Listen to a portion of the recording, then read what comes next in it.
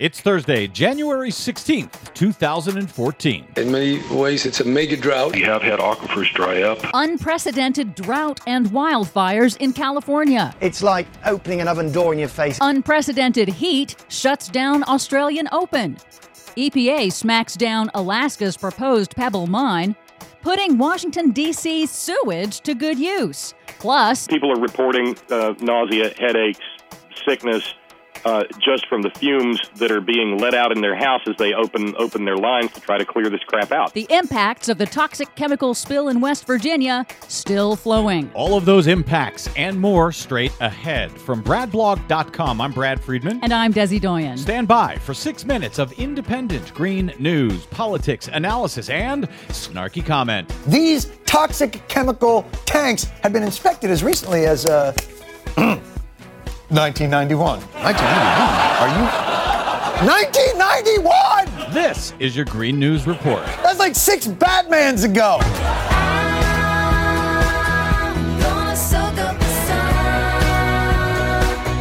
Okay, Desi Doyen, the mess from the Freedom chemical spill in West Virginia continues. That, of course, is Freedom Industries chemical spill. Had a very interesting conversation with our friend Bob Kincaid of Head On Network, one of our Green News affiliate partners. He's in West Virginia. Yeah, and although officials have lifted the no-use ban on tap water in phases from that chemical spill that happened last week, Bob Kincaid reports that residents say their tap water still looks, smells, and tastes contaminated. People who have their water back on are still not comfortable with it. I was in a restaurant, and one of the individuals there said, we're not serving this stuff to anybody. It doesn't smell right, and it doesn't taste right, and we don't trust it.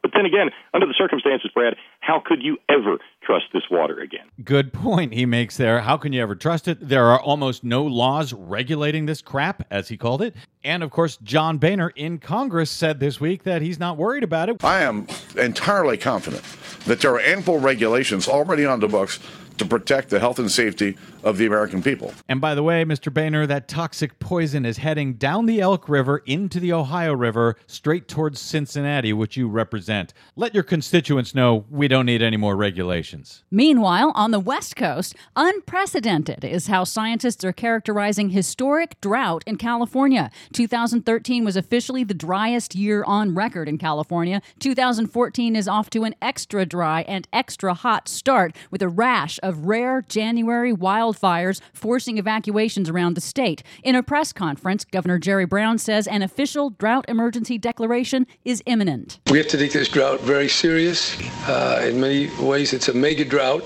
It's been going on for a number of years. And then we also have the prospect of global climate change, and that can affect us as well. Yes, the National Weather Service out here in Los Angeles just issued their first red flag warning for wildfires. I should say their first red flag warning ever issued in January. Yes, the meteorologists say this rare January heat wave is caused by an extended blocking pattern in the jet stream, something that scientists say may be related to climate change. Our driest year ever. Now we've got 80 and 90 degree heat out here for a week. It's amazing. I know the people in the rest of the country where it's cold don't want to hear it, but this is very serious concern here on the West Coast. And now record heat in Australia. It really does feel like a sauna. 2013 was also the hottest year on record down under, and now they're broiling in yet another intense and prolonged heat wave. Soaring temperatures are melting roads and people's water bottles. Daytime matches at the Australian Open had to be suspended after some players and spectators collapsed in the excessive heat. In these conditions, it's simply desperate for the players. Lots of concerns about their health. A new report by Australia's Climate Council confirms human-caused global warming is behind the increased frequency and duration of these intense heat waves.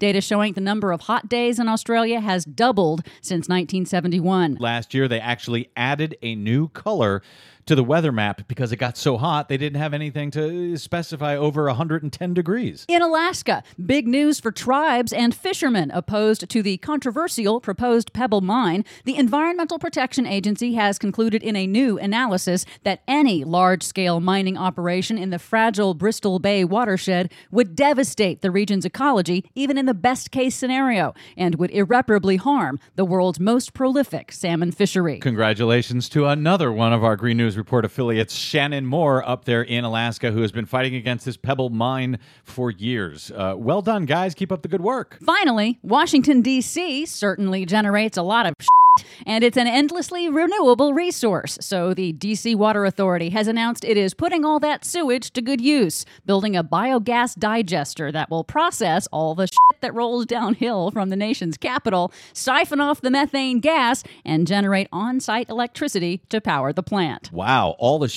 in D.C.? Yeah, pretty smart idea. That's a lot of shit. For much more on that and the rest of the shit we're covered today, check out our website at greennews.bradblog.com. While you're there, don't forget, please consider a donation to help keep the Green News Report on your public airwaves. Find us and like us on the Facebook and follow our 24/7 on the Twitters at Green News Report. From bradblog.com, I'm Brad Friedman. And I'm Desi Doyen. And this has been your Green News Report.